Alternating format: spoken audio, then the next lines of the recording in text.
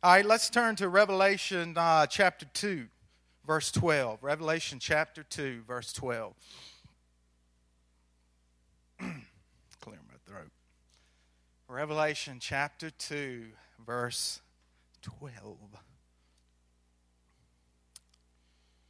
Now keep in mind that this was written at AD 100. Now there's a couple of theories about what these 7 letters mean. And really, it's amazing because it has so many different things you can get from it. It was a literal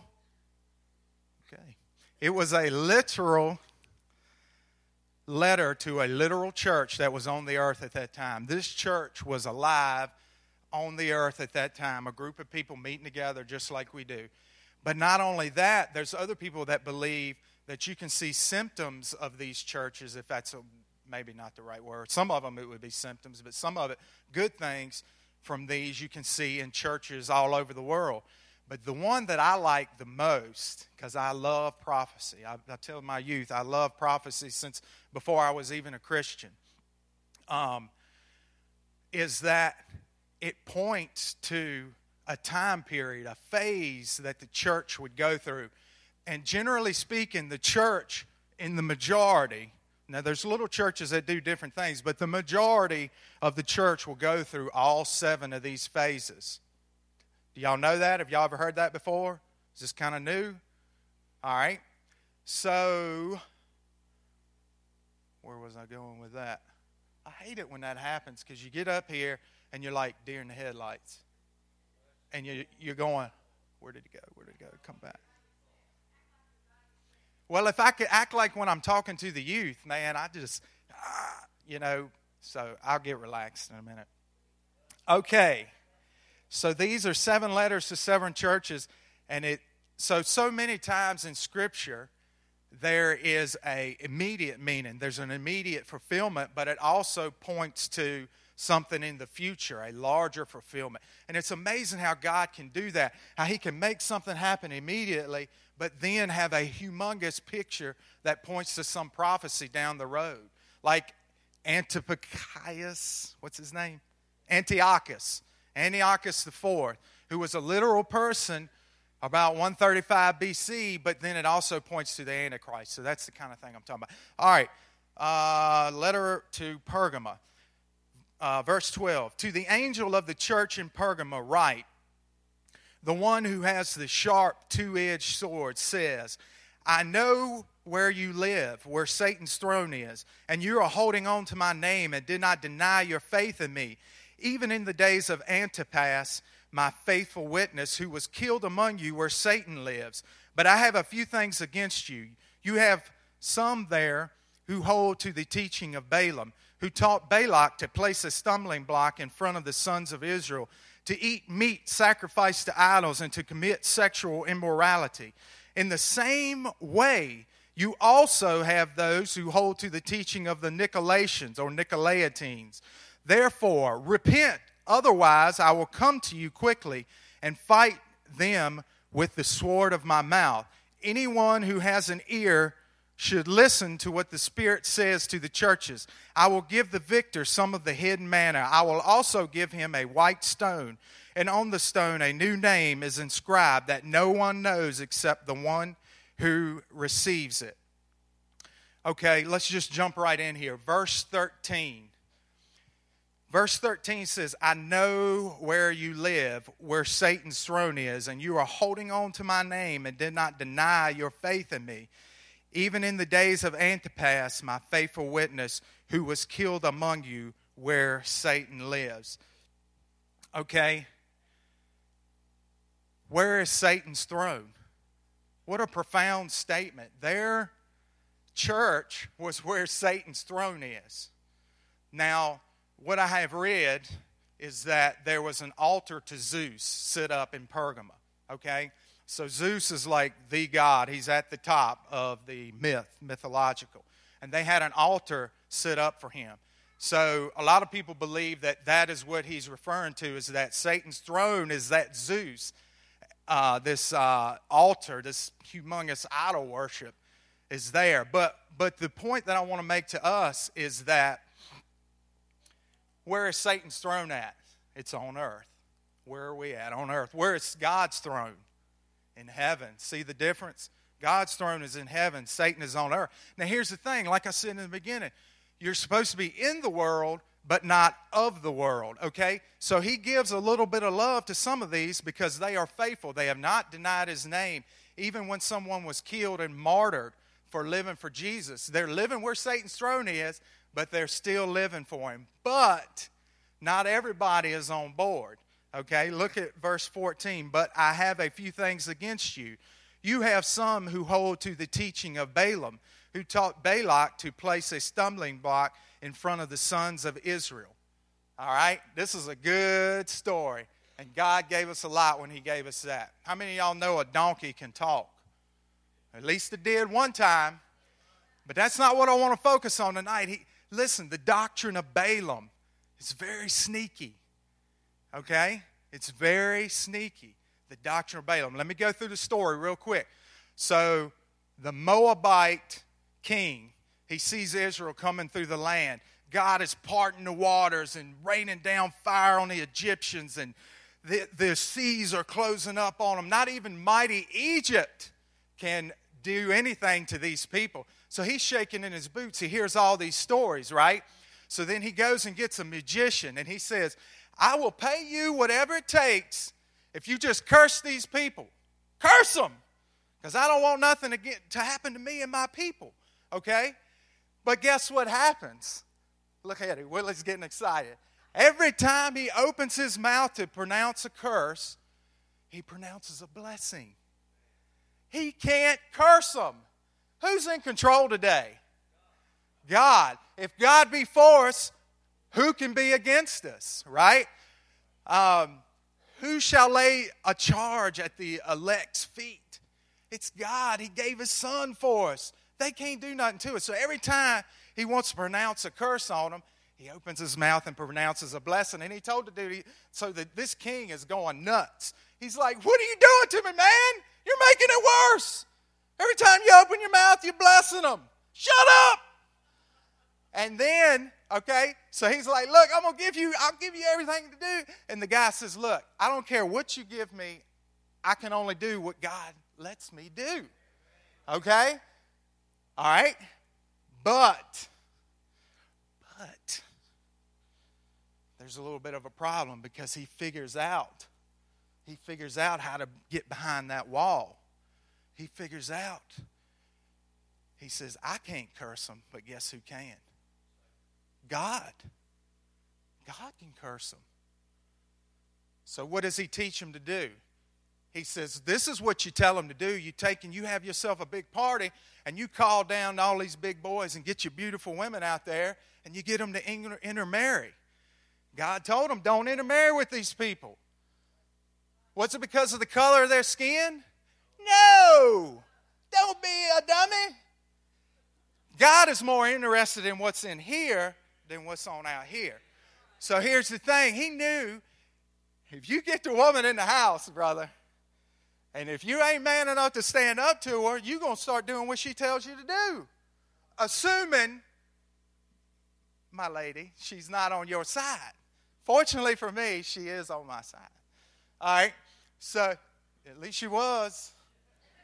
Go to this side. So, if you intermarry, what happens?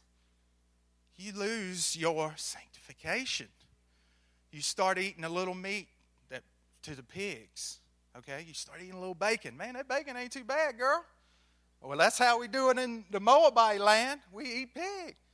And then he says, well, I got to go down here and celebrate the Passover.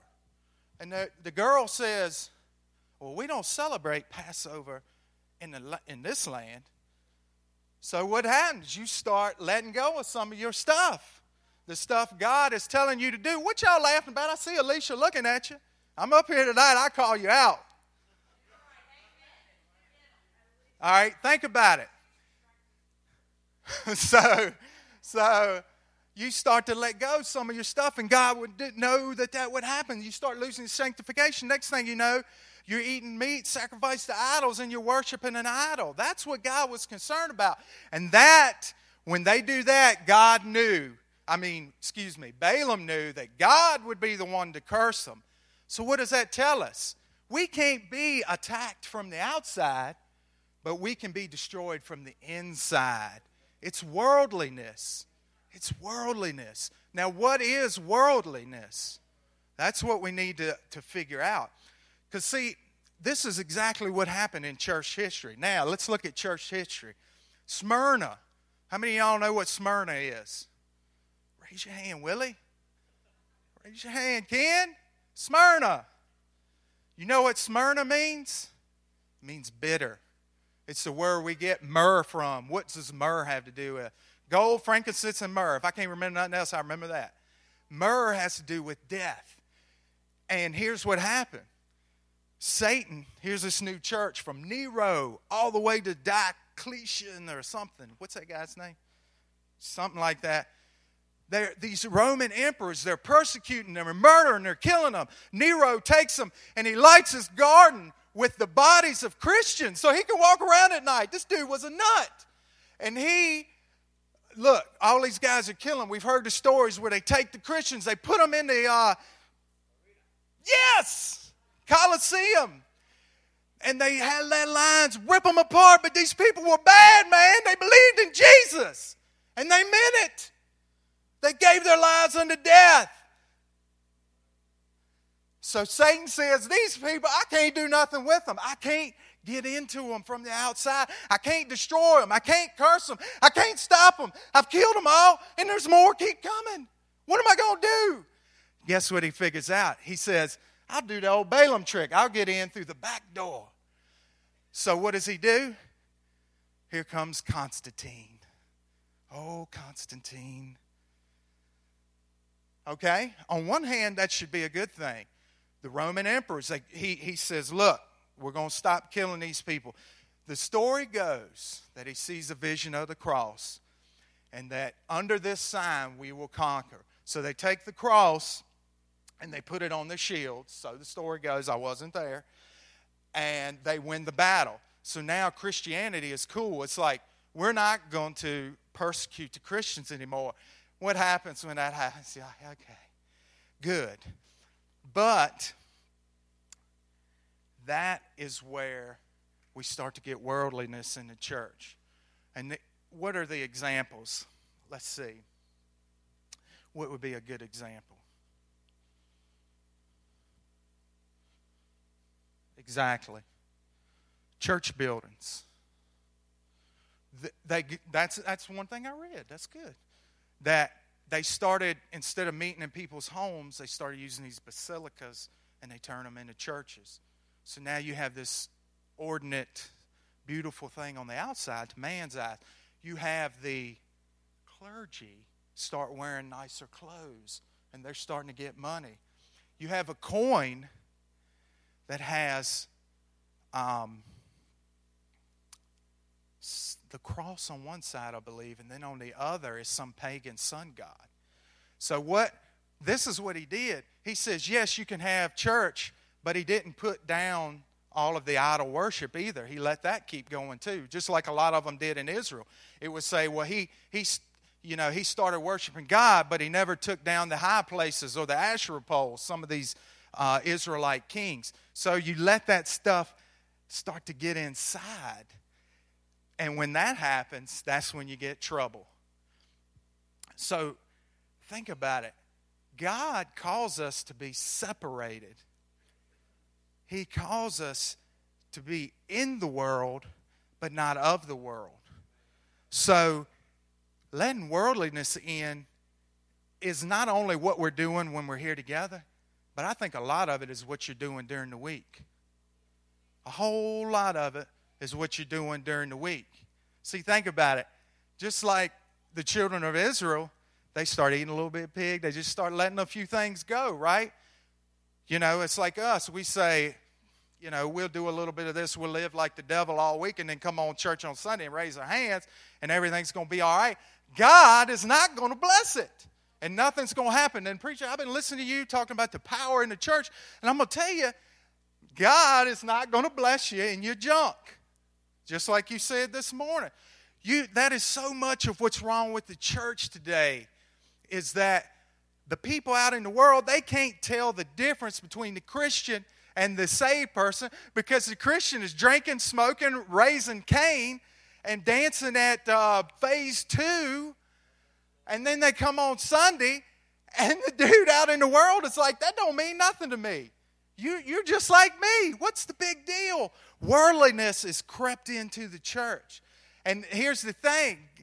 We cannot be attacked from the outside, but we can be attacked from the inside, because what happens is it weakens this. And so we call people down here to pray for them, to get healing, and then nothing happens. Well, I'm going to tell you what, coming down here and praying on Sunday morning ain't going to make the difference. That's part of it. But how you live during the week. Because, see, God sees it all. So many people, it drives me nuts. They act like God don't see them during the week. And then you come down and you say, oh, Lord, I'm in so much trouble. Please help me, Lord. Oh, my God. Look, you got to live for Him in the little things. You got to live for Him during the week. In the what you're watching, what you're listening to. And here's another thing. Coming on Wednesday night. Coming on Sunday night. Do you care? And I think it has so much to do with faith. Because you said, He's not going to bless you in your junk. And you get clearly from Scripture, He says that He would go to towns and He was not able to do many miracles because of the lack of faith. Think about that. Jesus was held back by a lack of faith. Do you really believe, like I said last week, do you really believe there's a hell? Do you really believe there's a hell? Do you really believe there's a heaven? Because I'm going to tell you, a lot of people don't act like it. They don't act like it. If heaven is real, and if I really believe that, I would gladly give up all of this. But see, that's the crux of the matter, faith. Do I really believe what it says? Am I going to change what I'm doing? Am I going to stand up to my friends? Am I going to stand up to my family? Because look, the word Pergamum means married. Another word it means is elevation. And what happened at this time is that you have the church being intermingled with the state. You have the church intermingled with the state.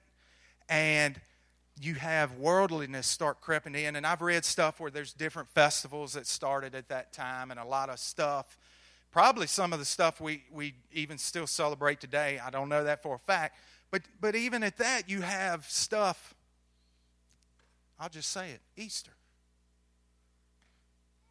Think about it. Easter. What does eggs have to do with Jesus? But see, I'm no better. Because, it's like, y'all got to go to bed. Easter Bunny's coming in the morning. I do the same thing. To see, do we really believe it? That to me, the word Easter takes away from what Jesus did. He resurrected. He came to life. But we still do it. Christmas the same way. I mean, you got your hand smacked? See?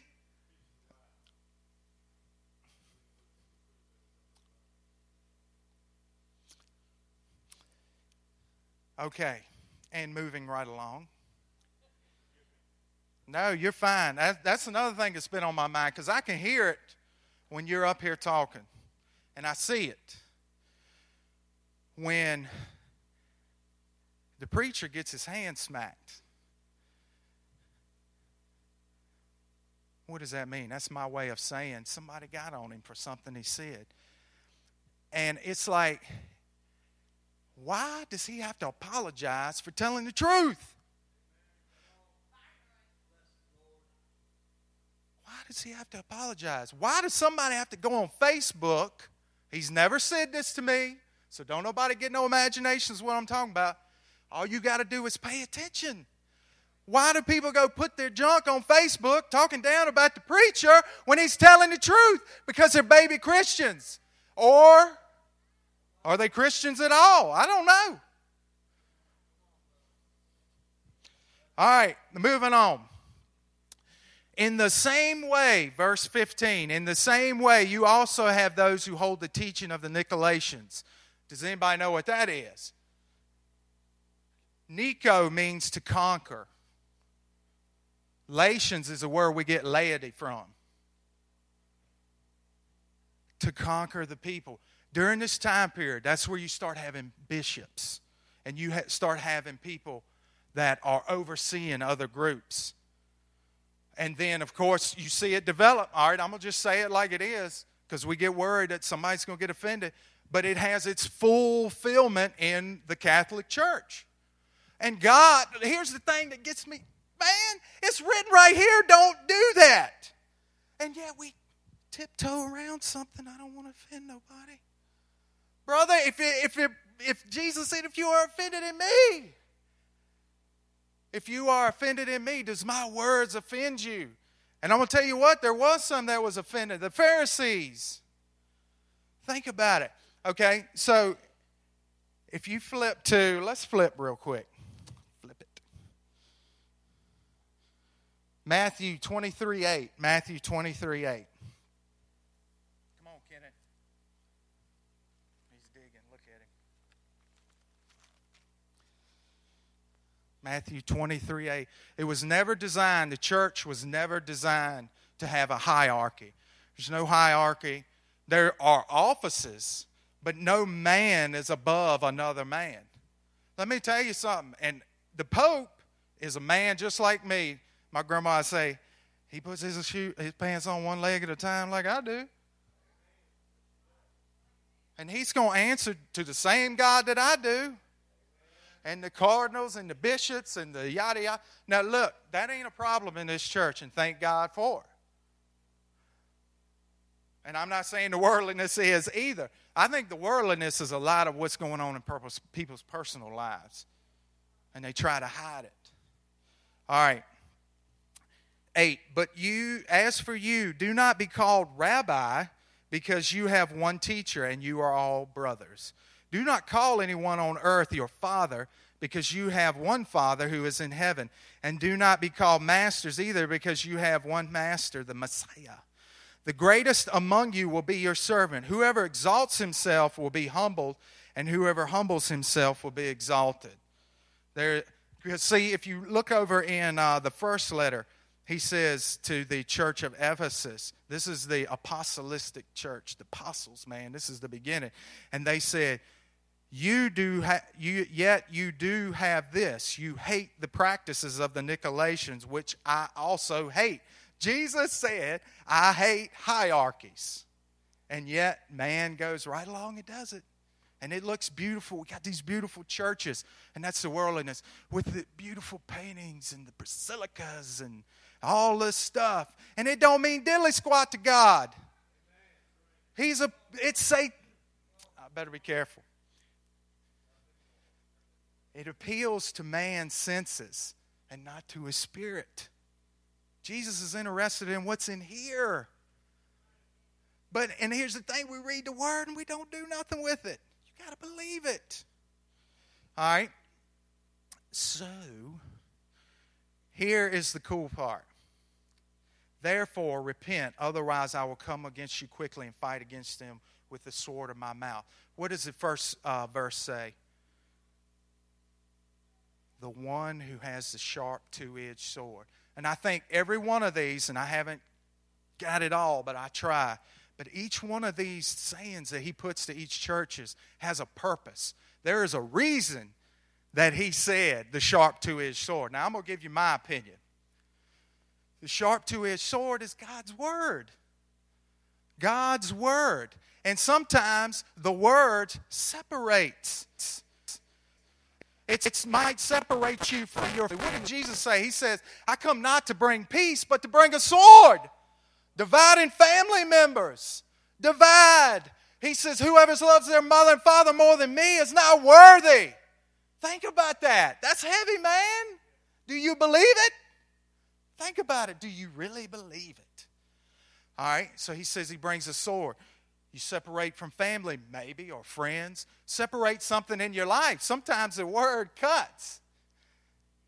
And there's a reason he said that. Now, here's the cool part. Now, here's the encouragement, the little nugget at the end. Anyone who has an ear should listen to what the Spirit says to the churches. I will give the victor some of the hidden manna. I will give the victor some of the hidden manna. There is another sign of God's word, the manna. Jesus said, I am the bread of life that come down from heaven. And a lot of times you see bread as a idiom, big word, idiom for the word of God. And here also it speaks of a fellowship, a communion. Do we sit down with God's word, young people, everybody up in here? Do we sit here and do we feast on the manna? Nobody's had it as good as us. We got the whole scripture. We got Bibles laying all over our house. Do you feast on the manna? So there's a relationship. As you grow as a Christian, you learn more. You understand more. But you get the feeling of that Spirit. And you're like, I know that Spirit. And I know what He's telling me right now. And you grow and you learn. Does God ever change? But He changed how He dealt with man. But is it because God changed? No, it's because the knowledge that man had was changing. He keeps revealing more. He keeps revealing more. He keeps revealing more. So what changes is our knowledge. And that's the same way in our Christian life. It's the same. We learn more. We learn. He says, stop. Okay, that's cool. Because if the one time you jumped over the line and then you're like, oh, shoot, I shouldn't have done that. But then the next time he says, stop, and you go, I'm cool. That's all right. Right? Does anybody know what I'm talking about? Okay, good. All right. And I think this is my personal opinion, and you may have another take. He says, I will also give him a stone with a new name inscribed on it that no one knows except the one who receives it. And I think it has to do with the manna. What kind of relationship? What if the name that he's going to put on that stone is a relationship that you and him had? That's heavy, man. Because he says, no one knows it except he himself. In my mind, I'm thinking, it doesn't mean that nobody can understand it or read it. It means you're the only one that lived it. Just like when he says he is King of Kings and Lord of Lords. He said nobody else knows that name but Jesus. He's the only one worthy of it. So the name that is on that stone, is it going to be what you're worthy of? What kind of relationship did you have with Jesus on earth? In my mind, this is how I think of the Christian life. This is like one big job interview. This is a job interview. This is a little piece of time, but it's going to determine what I'm going to be doing in heaven. A lot of people think we're just going to be in heaven and we're going to all be together. He says, no, you will shepherd the nations. Look what he tells the church of Thyatira. He said, you will sit on my throne just as I sit with my Father. You're going to be doing something. And that's what I think, because Adam and Eve, he gave them a job. He didn't say, go hang out and I'll feed you. He said, here's a job. But it wasn't toilsome till sin come in. I think it's the same way. This is one big job interview. So where are you going to be in the kingdom of heaven? If it depends on your relationship with Jesus. If your name depends on what your relationship is with Jesus, what's your name going to be? Only you and God know that. I hope this has been an encouragement, because I ain't coming down on nobody. Lord knows, and my wife knows, I need all the help I can get. But if I was to leave anything, I would say, read your Bible.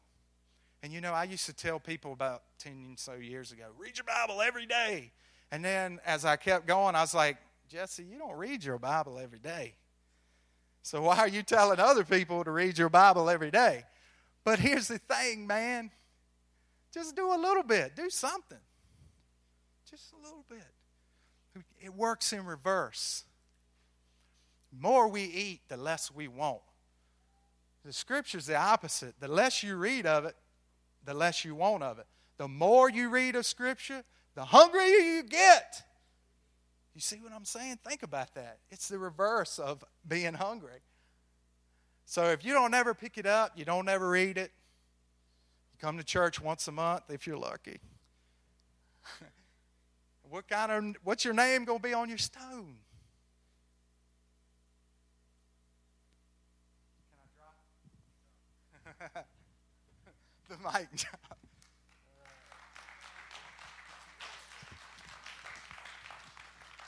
Thank you, sir.